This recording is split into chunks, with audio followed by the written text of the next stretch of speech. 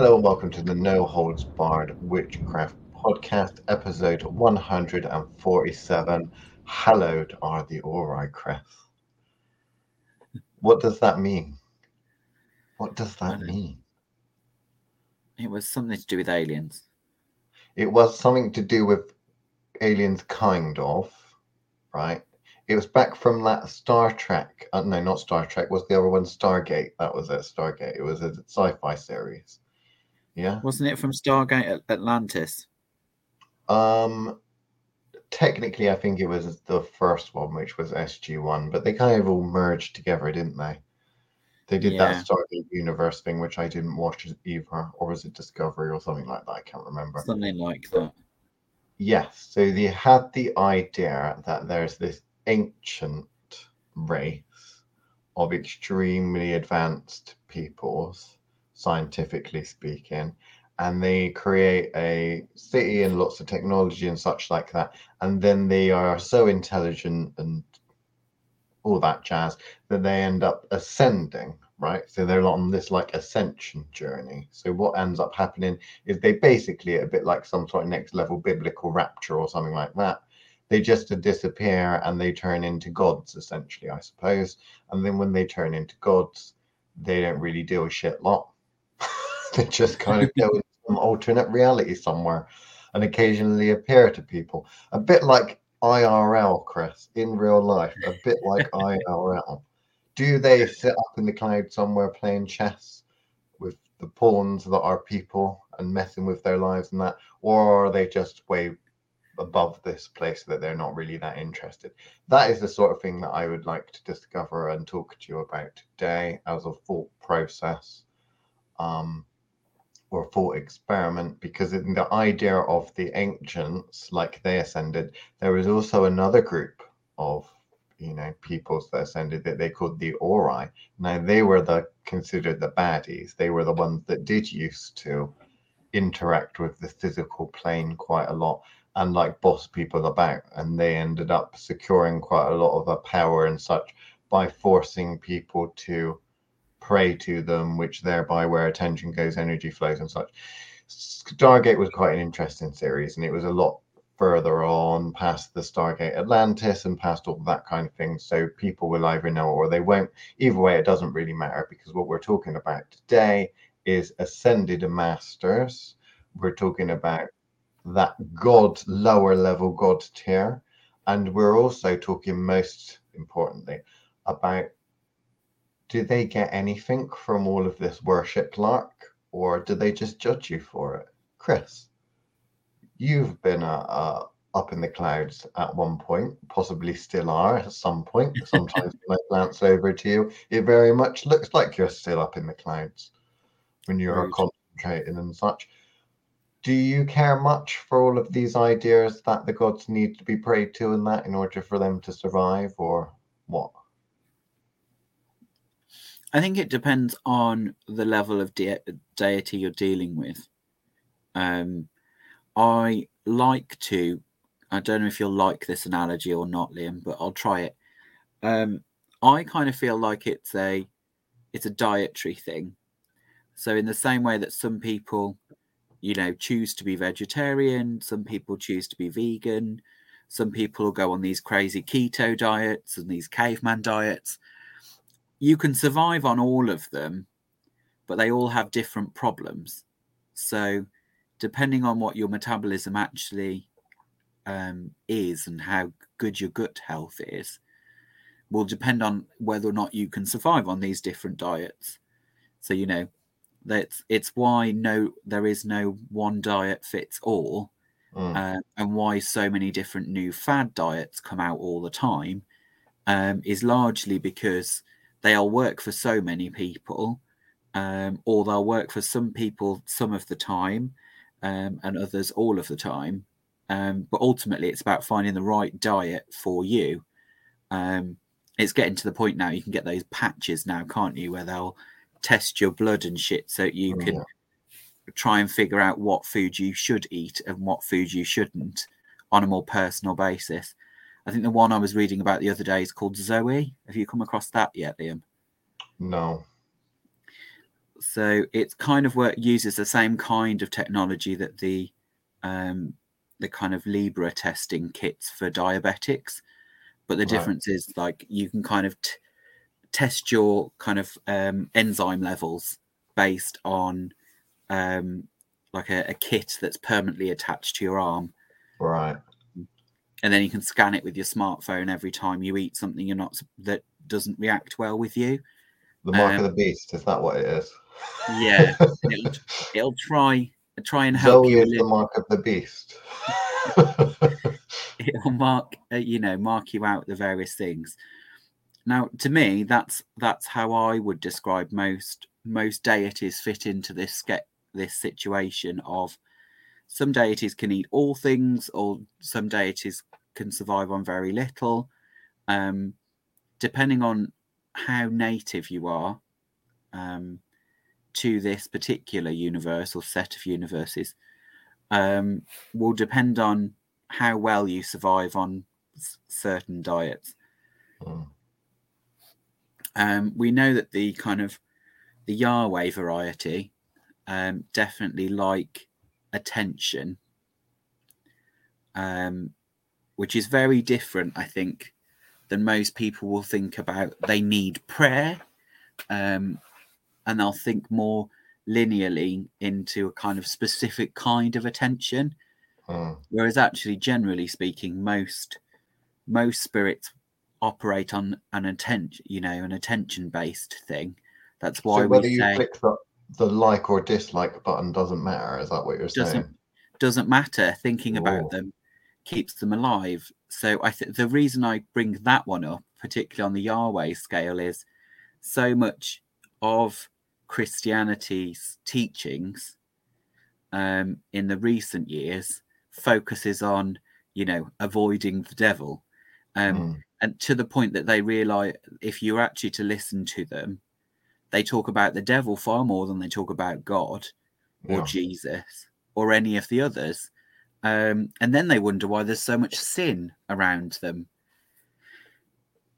Well, it's because sin is the basic nature of humans, isn't it? Because they just take the nature of humans and say, you humans that are, naturally evolved and designed this way, you're all bad.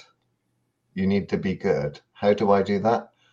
Do what I say. And when the collection plate comes around, please add what you can, add what you can. Yeah. It's very cynical, Chris. That's very cynical. I just thought it was an interesting concept for them to think about, in the sense that most people will focus on prayer because most of us will have experienced that kind of, Yahweh-based practice is most common around most of us in the Western world. So, for me, that means that you are you're more familiar with that than if I was to try and explain, Taoism. Do you know what I mean? So the kind of, because that's a good point of reference, I thought that was a good place to start, in the sense that attention-based, there's a reason in most esoteric circles you'll talk about, where attention goes, energy flows. Like, we talk about that. It's a base principle. It's up there in those hermetic laws, as above, so below. So it's kind of one of those things that should be obvious, and I shouldn't need to say, but that's not how it works. So basically, you've just given enough stimulation there by talking about diets for people to download the appropriate information and go off in the appropriate direction to find out the information, which should have probably already have been done. If you've already done that, congratulations. If you haven't already been done that, you're probably around scratching your head thinking, WTF, what the fuck? I don't understand. So for the slow people, right? And there's nothing wrong with being slow. It's just the way you were born, isn't it? Right? I was born that way, baby, or whatever it is Lady Gaga goes on about. For the slow people, can you please now or we should both probably try and help them unpack a little bit about what their process and their brain juices should be, rather than congealing, they should be coming up with ideas and things and tangents and such to go off on, sticking to the diet thing. So we have some ascended master, some big powerful spirit that need to be kept in its position. Yeah, we've got something that requires a certain amount of energy. Now, it goes without saying that the chances are, if that is a big cog in the system, in the machine, that it's been around there since the beginning of said machine, right? So it's a vital part of that machine. Therefore, if it's been there from the beginning of the universe, let's say, to make it simple, then it doesn't require any extra input. So that kind of Titan level spirit requires nothing of you or anything else. It just is there. It's a part of the machine. This thing that we call reality and creation and the universe and such, that thing, that Titan is there. That is what you're talking about. You're talking about it being broken down into various faces and such. What we're actually talking about is the ones that have come up through the system, so the ones that have evolved through the system. So whether you're talking about the Olympic class of spirits, or which have come around and kind of burst with the Big Bang into some form of existence, very early, very been around for quite a while, or whether you're talking about the real young sprightly ones, which are kind of being invented all the time, or coming up and evolving all of the time. That's what you would be thinking about this kind of ancient ascension Ori type thing, is they're the ones very often I tend to find that are wanting to claw their way up the mountain, are going to use any available opportunity to do that. And there's a lot of energy that can be pulled in from attention. Like an MLM, a multi-level marketing company, if you want to climb up through the ranks, you need a downline, don't you? Yeah. Now, there are such companies, MLMs, that also go on the diet stuff, like that Herbalife and all that sort of shit. Now, what is that at the end of the day? That is someone that is taking some sort of basic principle, law of thermodynamics, i.e. calories in versus calorie out, because if you want to lose weight, you need to be consuming less calories than you spend. Every single weight loss diet revolves around that. It don't matter whether it's vegan or vegetarian or fucking omnivore or anything like that. It doesn't matter. It's basically calories in versus calories out. So taking a very simple principle and basically milking it for all it's worth and jazzing it up in the form of a religion or something like that can help you acquire a downline to a certain extent. So some spirits will set up these little things. Generally speaking, they don't need to take a huge amount of effort either, because let's be fair, it's the humans that run that and other such things. But also then there's the other sorts of things, because you talked about diet and you're talking about, well, actually, if I have an intolerance for something, I need to go on a special type of diet because otherwise I'm going to die. And that's not necessarily someone taking advantage of you. That's basically an understanding of your general physical makeup, and understanding that you shouldn't be eating certain things because you're more prone to cancer if you drink milk, if you're from a certain lineage of person from a genetic standpoint, or if you're like the intolerant Scandi, if you even look at anything that isn't a rice cracker, you'll basically die. Oh, that's rude. Shout out to the intolerant one. But no, there's a lot of things to unpack. Where is people's minds wandering? Because your mind should be wandering at this point, right? You should not be left to be told the answers. In fact, you should not even be left to be told the questions. You should be coming up with questions to ask and then going and searching for the answers. We're almost 150 episodes in at this point. That's what we do. We sometimes give a little bit of answers, but sometimes give people questions. All of the information should be there for you to go off and get the information that you want and have the experiences, more importantly, to get you an understanding of what we talk about. Of course, that doesn't mean that a lot of people do it. Of course, Chris does it. Well, no. No. And also they think that they can get everything out of this by listening to it once. Now, if you just go on the basic math of nearly 150 episodes, an hour each, and I'm expecting you to have listened to at least, or the majority of them at least twice, then there's a few hundred hours of listening there that will get you to where you need to get to. Because like a good book, there are still going to be things you missed on the first, second, or even 30th reading, really. Yeah. Obviously, we're not saying all our episodes are that jam-packed, but they've all got a decent amount in there, even the ones where we sound like we're just being silly for an hour. Why not? I mean, look at the one which had the most amount of epically secrets in the history of the world. That one we did about the pub. How many people didn't understand? Yes. So there we go. Sometimes I don't think they take us seriously enough, Liam. Well, the problem is they also think I'll listen again in a minute, which that's not how things work. You are required to go through some sort of alchemical transmutation and such, i.e., when you're on a path of ascension, when you're on a path of magical learning and such, if you've learned a shitload of lessons and then go back to your earlier lessons with all this experience and such, you're going to see things that you did not notice there before. Like when you watch Lion King and see it spell sex in the clouds, innit? You wouldn't have necessarily noticed that at the time, but when you go back having heard the rumors of such a thing, you can then go back and you can see it. So now that we've told them off, would it be helpful if I gave a Titan example that I like to use? To be honest with you, I think at this point they're open to anything. You can verbally lambast them, or you can give them an inch that they can try and claw a mile out of. I don't know, nor do I think it really matters. All that matters is that we justify the title of this and in some way, shape, or form talk about spirits and what one needs to look out for with regards to the Ori. Obviously, was that they were false gods, weren't they, with godlike powers? So they were gods, but they were just, well, they weren't in it for your ascension. They were in it for keeping you dumb and stupid and weak.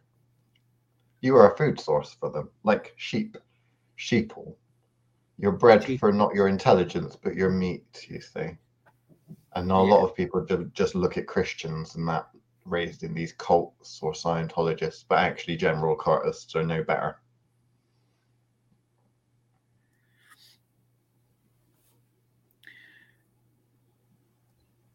I particularly find this subject interesting with the kind of conversations that we have quite regularly about kind of, egregore building and actually the impact, because what they don't seem to get a lot of the time is the whole purpose of building a soul.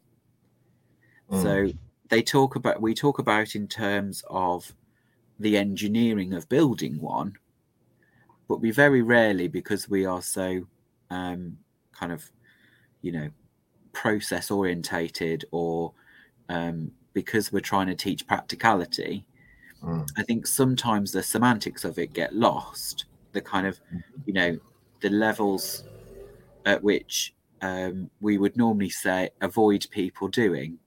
So the armchair magician would spend half their lifetime thinking about what is the soul, and meaning as what its purpose is, the kind of whys. And we don't talk about the whys, generally speaking, but at this point we expect them to understand the correlation between building egregores and kind of soul development and the engineering of deities and other kinds of spirits. So they're all in the same vein, but because we teach them separately, a lot of them seem to miss the point. So, there is an innate part of going, okay, well, what's its purpose? What's its, soul journey supposed to look like? Now, we don't normally use that language because that's not a very practical language. That is too wishy-washy and too kind of Wiccan sounding. of kind of focusing on the kind of whys as opposed to the hows and the whats and the ifs. So I kind of feel like that needs to have some kind of role involved. Now, obviously, with the Ori, that kind of and that kind of storytelling obviously goes back to the original versions of the the Serpent Brotherhoods. This kind of idea of a red snake and a gold snake, and them taking the side of kind of light and dark, or pick a polarity and stick the polarity in, of kind of this versus that, sun versus moon, hot versus cold, etc., etc., etc. Light over dark is the one that obviously everybody focuses on more than anything, but actually they very rarely talk about balance. So I think with the Ori, that's the story that the storytellers, which I liked ever so much about Stargate. I think there was a bigger human element to it and a philosophical element to it than a lot of the kind of sci-fi storytellings. It had a kind of a mythos to it, a kind of a storyline it was trying to include. And I think particularly with those and the kind of ancient technology and ascension, they kind of were trying to talk about this balance that's required in kind of oppositional forces, that I don't think we get in other sciencey kind of shows. But that was just to kind of sell the idea of them going to watch it, because they really should. I might actually have to go back and rewatch them. What would you start with, SG-1 or Atlantis, though? Oh, see, I liked Atlantis a lot. I probably would go back there.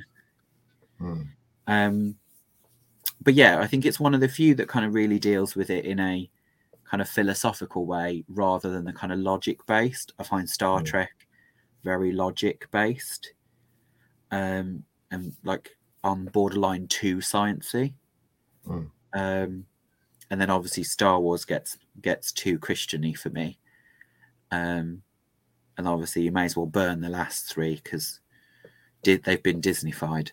Yeah, but they could have done, I mean, I know we're going too much into pop culture, but they could have saved the last three films, and they could have been really epic if at the end of the last one, Emperor Palpatine just crushed the ball.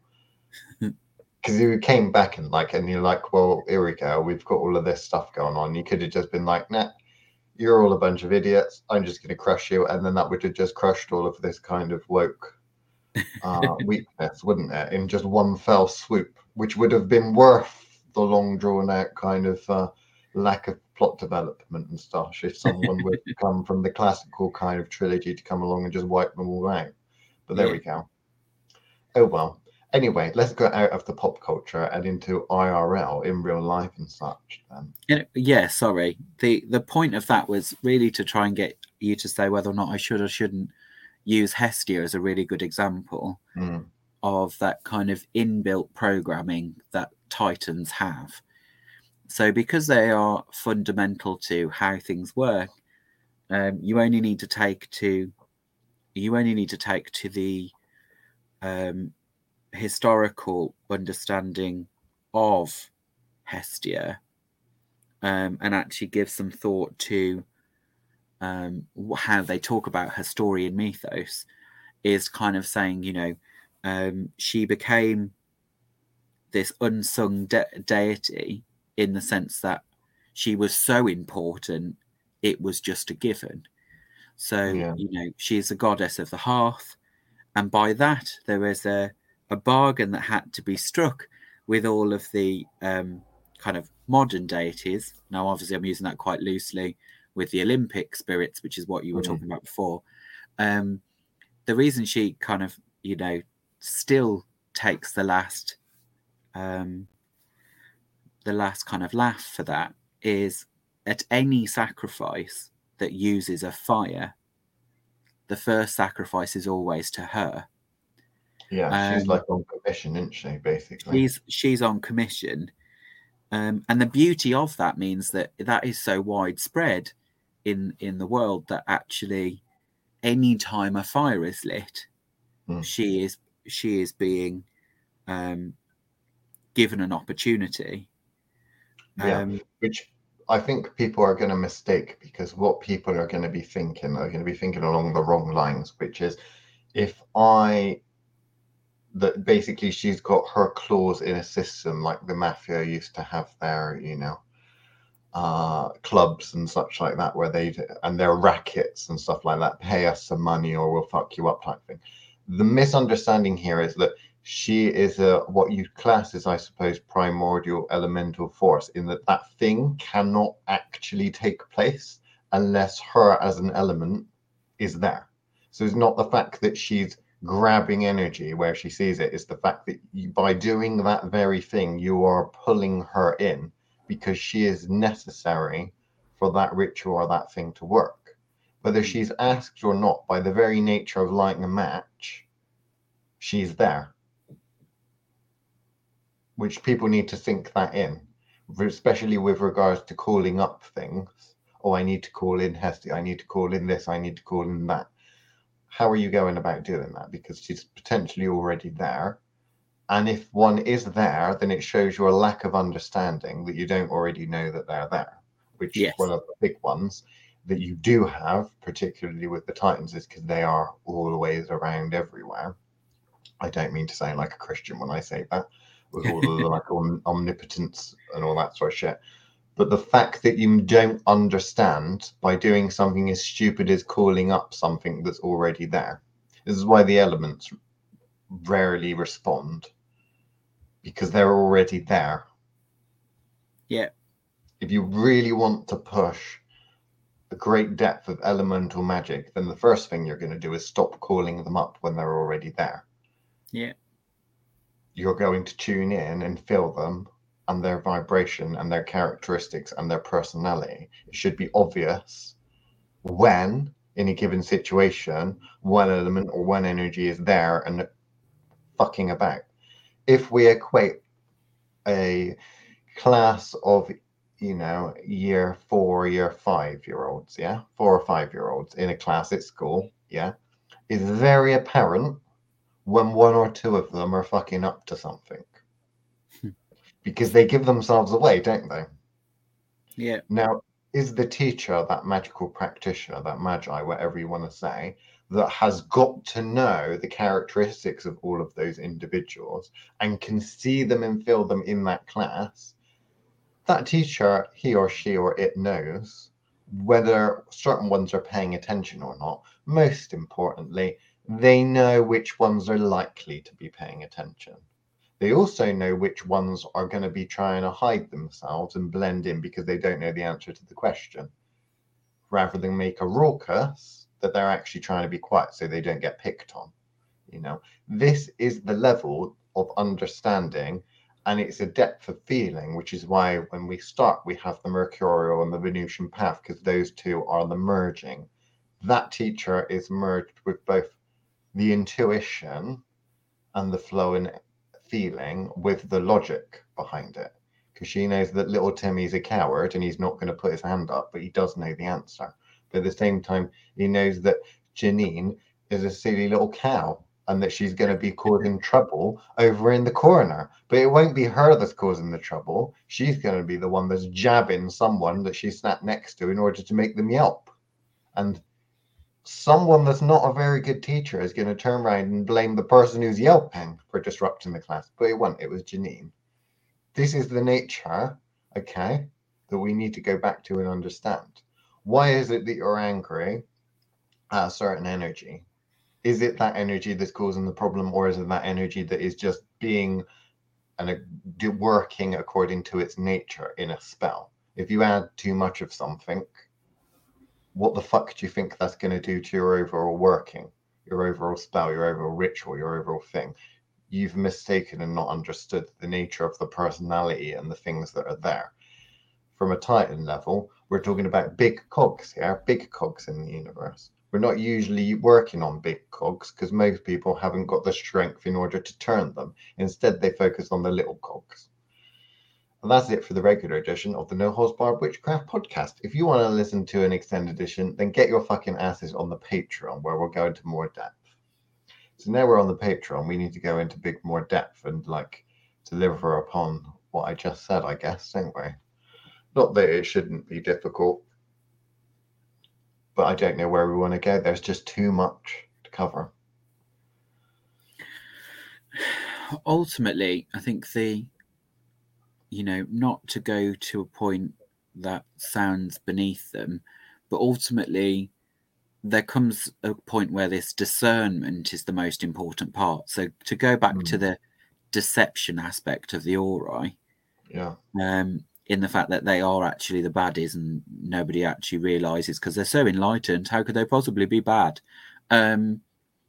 Which I think is often the mistake that's regularly made, which is in a kind of post-Wiccan world, people seem to have this idea that everybody is good, and deities are automatically good. I would say on the whole, most of the deities I work with are fairly neutral in the sense that they couldn't give a shit either direction.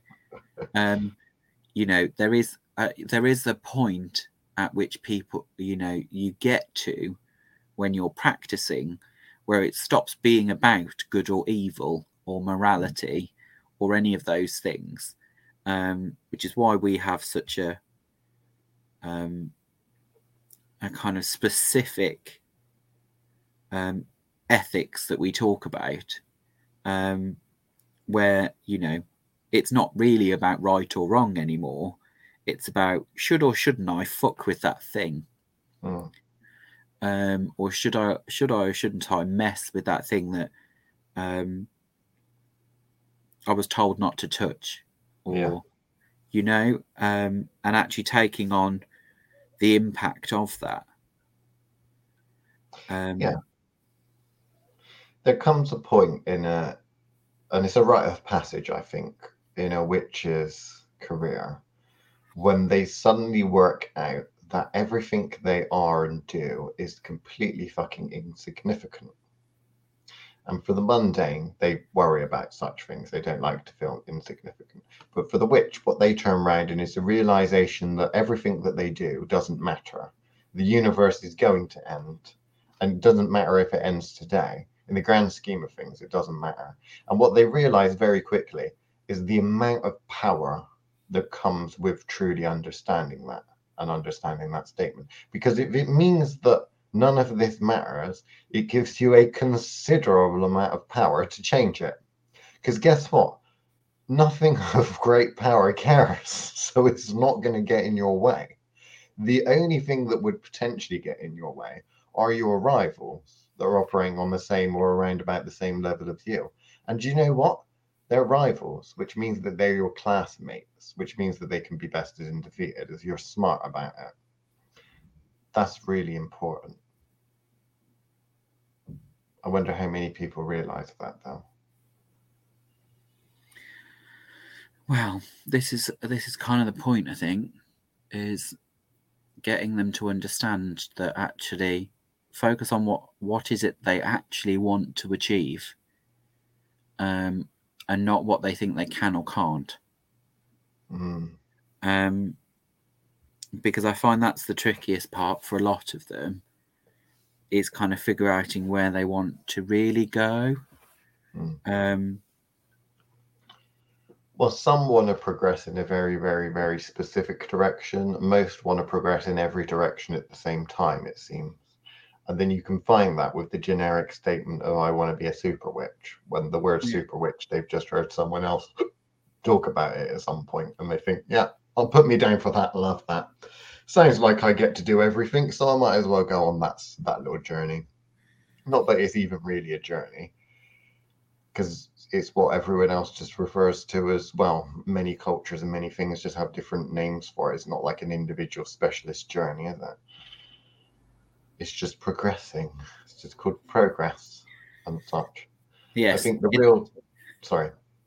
I was just going to say it's about continually moving forward, I think. Yeah. is the best way to kind of put that. Yeah. And demonstrations of experience and power when you do things, or let's not say do things, let's say repeat things that you've already done in front of others that have not yet got the capacity to do it, is when the rumors start to fly, when accusations of super witchery come around. Which is basically, you get that from looking backwards, not looking forwards. If you look forwards, you always see what you're yet to obtain. When you look backwards, you always see what you have obtained. You also get to see the faces of those that are yet to obtain your current position. So if you want the whole super witchy feel, then I suggest you look back and not forwards. The problem is that we push progression, which is normally always looking forwards and which you always feel inadequate. And there are many people, I think, Chris, you'd agree out there, that are doing some amazing work that feel inadequate. Yeah. And yet there are other people that continually, instead of looking forward and progression forward, they're just constantly looking back to rub in the faces of others how far they've come. And with all that looking back, they're not necessarily noticing the people that in the periphery are overtaking them. Yeah.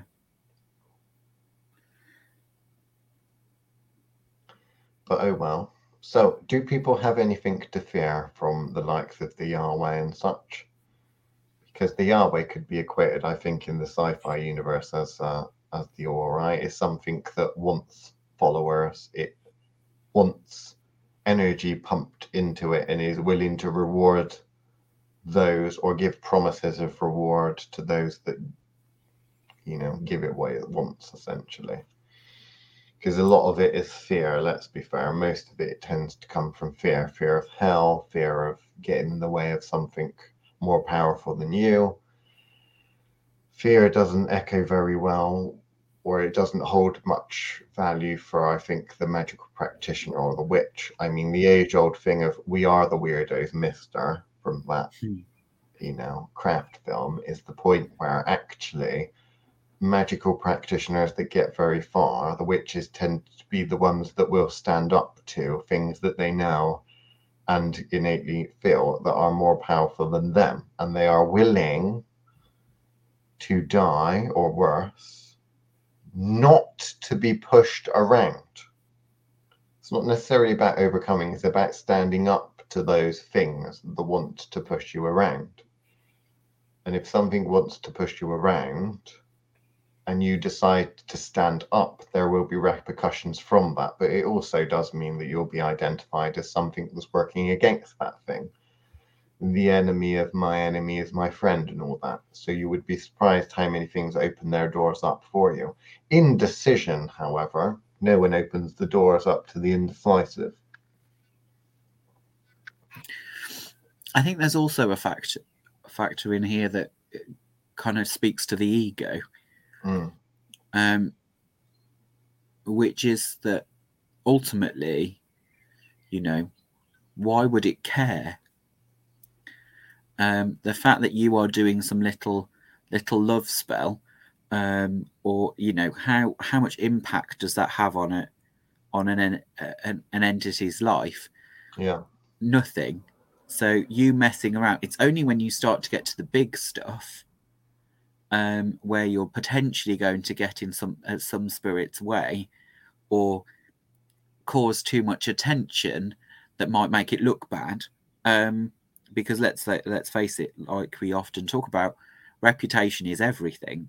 Yeah. So there is that kind of part of, how relevant are you?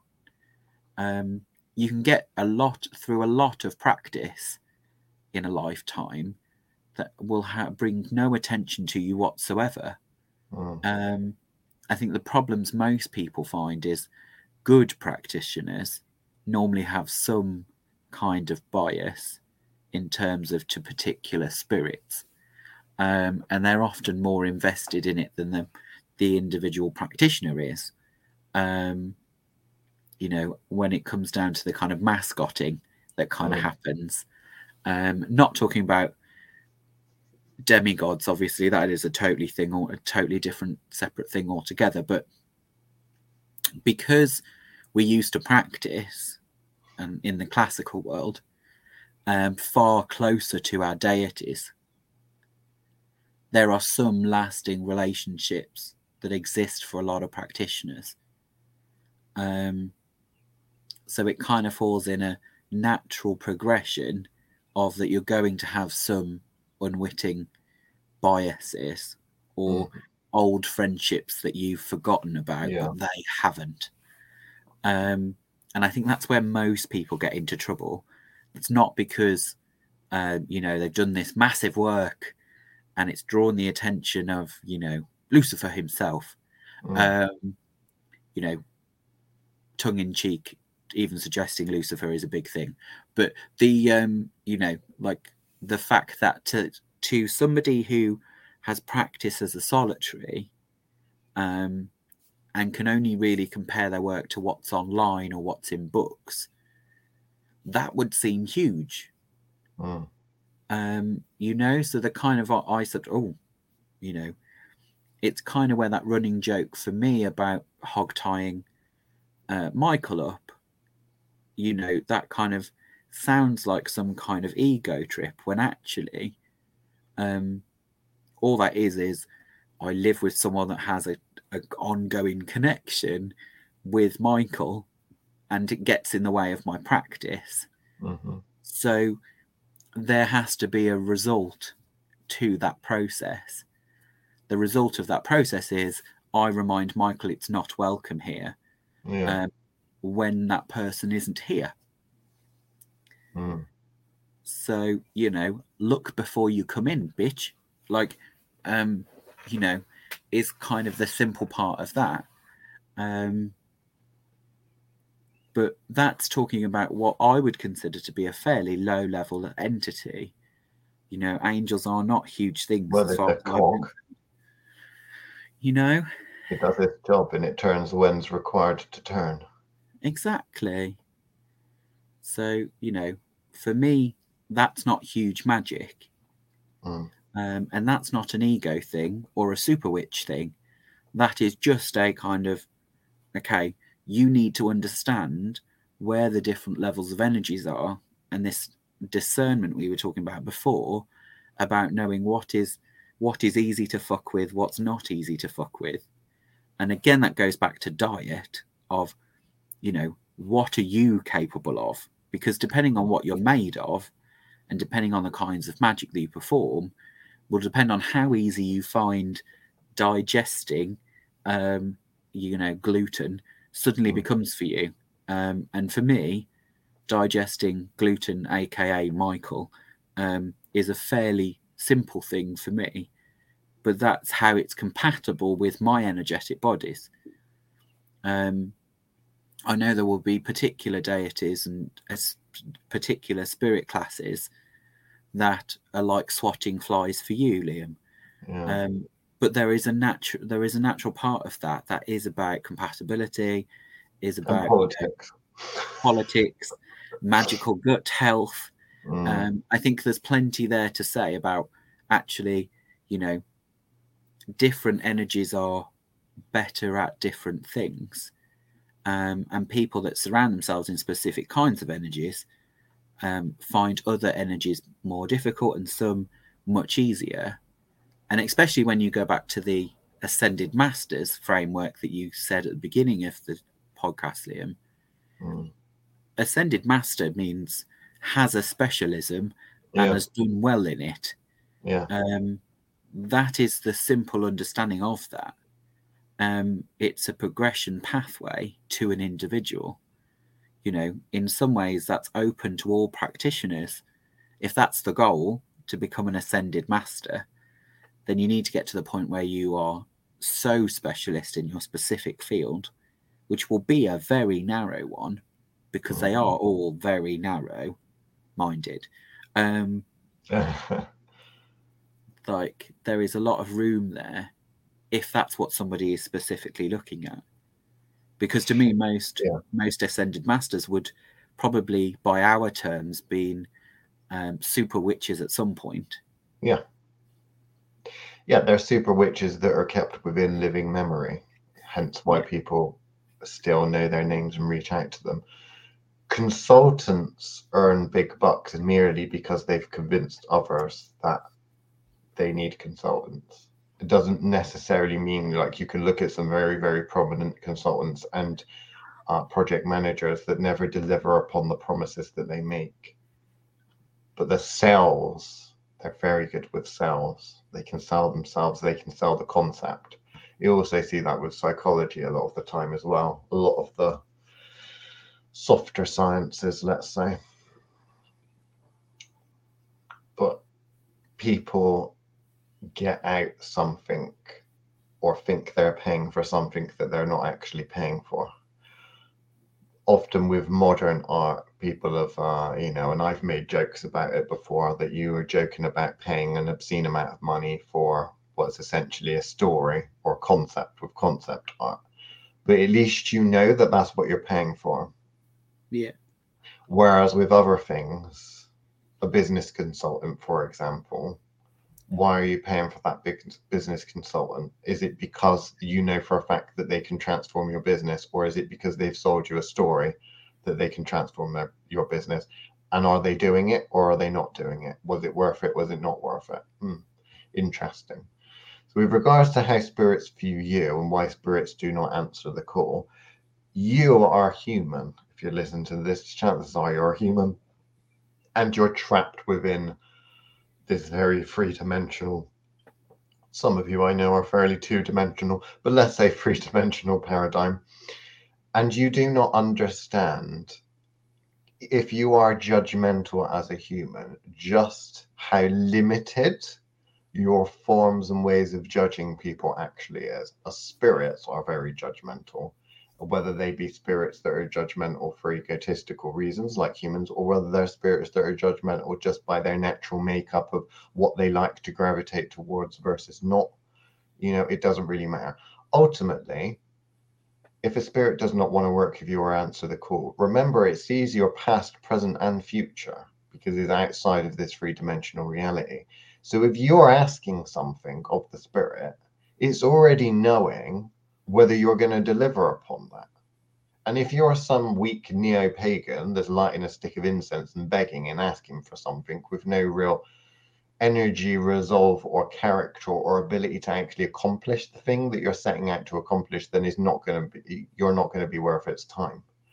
It'll pick up, like Santa does, pick up the milk and cookies on the 24th of December and fuck off, if it even bothers to do that.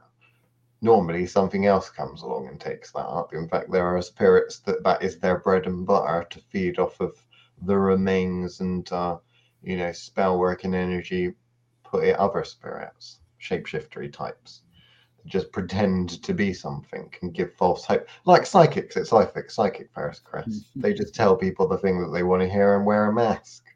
I mean, it works wonders, which is why we're in this state that we're in with regards to, well, neo-paganism in general, I suppose. If the spirits are real, then why do they not answer? Well, we know that they do for people that are worth answering. So be one of those people that are worth answering. Why are you contacting this spirit? There's one rule to be, or one common feature that you'll find when looking at grimoires and such, and that is, if you're unworthy, you kind of have to threaten to get an audience. That tells you all you need to know. If you listen to the people where they got spirits popping up in this, right, and that, left, right, and center, in order to do work and give them messages and such like that, chances are it's because they're open to that and because they're in a position to be able to do something. The ones that aren't doing anything are the ones that need to use coercion and force the thing. So being a little bit aware.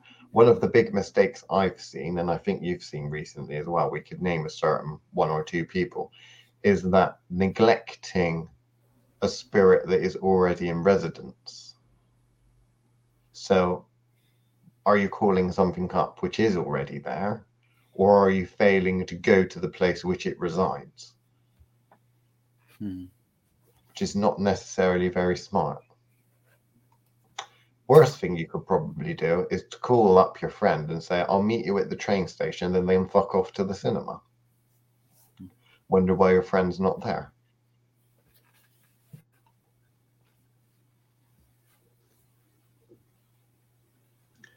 Any wisdom to add? I'm conscious of the fact we've covered a lot of ground, so I don't know if it's better to retread something or add further. Probably retread something, but we've got 10 minutes. What would you like to retread? Because that would require remembering what we've been talking about. Yes, there is that. There is that. That's the only problem with channeling. What do you think people fear the most then when they're listening to this? Do you think they fear failure? Do you think they fear repercussions? What is it that you think is the biggest block for people when working with a powerful spirit? I think I'll start with the reality. I think the reality is people think too small. Mm. So that what they think is huge isn't taxing at all for the individuals they're contacting. So, the other part is I think people don't fear bothering deities. So, in the sense that I find a lot of people jump to deity work for additional power because Yeah. their fear of kind of messing it up, Or for a teacher. Yeah. Yes.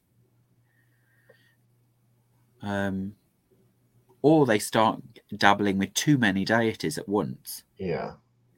Is the other one where they kind of like, and again, it comes down to discernment. I think that's why I keep throwing the word out. Like, there is that kind of point of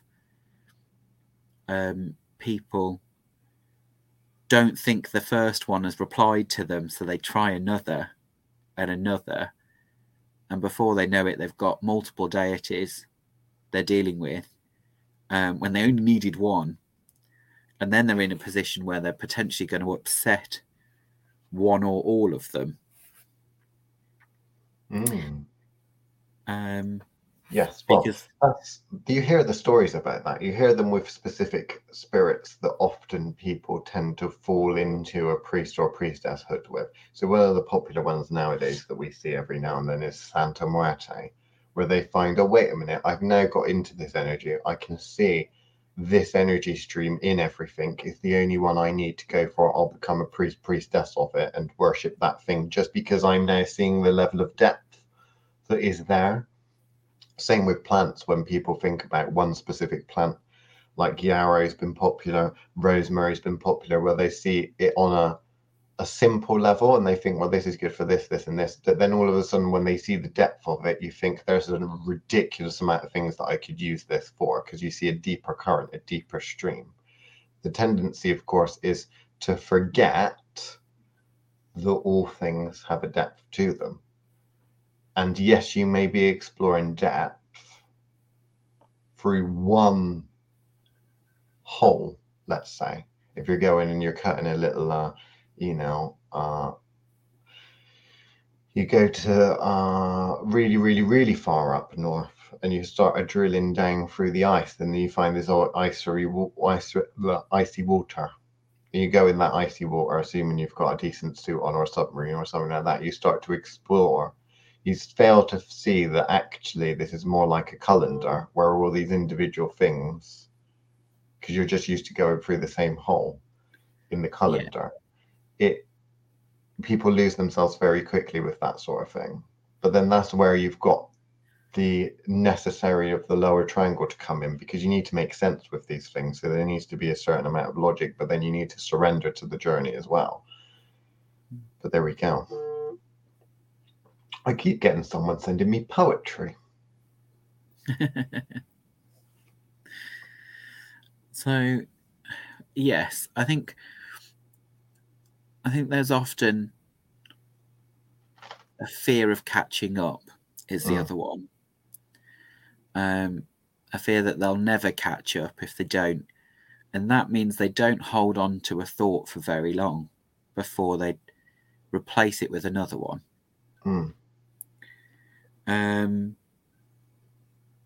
So yeah, I think it really depends on the individual and what they're actually hoping to get out of this relationship with. I think too many people feel they need to get involved with deities. Yeah. Obviously, I'm forgiving the ones that draw a lot of attention to themselves and therefore have no choice but to deal with deities because they turn up in the droves. But yeah, I think it's not necessarily a bad thing. But I think some people chase down deities before they've even got down to the point where they understand what one is. Well, this is true. I mean, there are multiple people here. So if you think about the person that doesn't even know whether deities exist or not and have no experience with spirits, your kind of stereotypical atheist type, probably shouldn't be dealing with them because you're trying to seek something which you don't even know exists and you won't even be able to comprehend. So that's probably not such a very good idea. Instead, you should be trying to work out whether magic exists and your own power, because that is the stepping stone you're currently fucking on. Don't be going and reaching for another stepping stone. Think about what you can already manifest and what you can already do. Those that have a negative or have spirits and things that are having a negative impact on their life, so you've got the stereotypical I live in a haunted house or something like that, definitely worth not neglecting that. Fucking go for it. You need to start tearing that bitch apart and try and understand exactly the nature of what you're dealing with. So fucking go full throttle at it. Third one is, oh, I'm a magical practitioner and I'm really trying to accomplish this specific thing, this little quest, this work. I wonder whether there's anyone or anything out there that can assist. That's another reason why it would be good for you to partner up with a deity or your ascended master type, because you are specializing in trying, or you're trying to do something. Therefore, you're really looking, you're in the market for a specialist and advice and help and such. Potentially even attempting to build a queen, trying to build a team, Odysseus, a little motley crew, for example, might be a good idea. But have you got any experience with doing that? Or if you're starting from scratch, then you should think logically about it. And don't just start interviewing for positions. Because a lot of the time when you're speaking to people that are going on quests or building businesses and stuff like that, there are a number of schools of thought. Some people will say, I need to accomplish this, this, and this, therefore I need a specialist in this, this, and this. Other people just go by, I will see what talent's out there and create the structure around the talent. Because the one thing you can't do is force the star through the triangle hole. So what will it be? Are you going to see, I've got a triangular hole, I need to go and find a triangle? Or are you thinking, I've got a circle, I need to find a circular or square hole? That's the right shape. But I don't know. There's a lot of things for people to process. Have you got anything more for us? Anything more to process? Ultimately, I think it comes down to, what do you think you're looking at? Are you able to notice what that is? And it needs to be more specific than, oh, that's more powerful than me.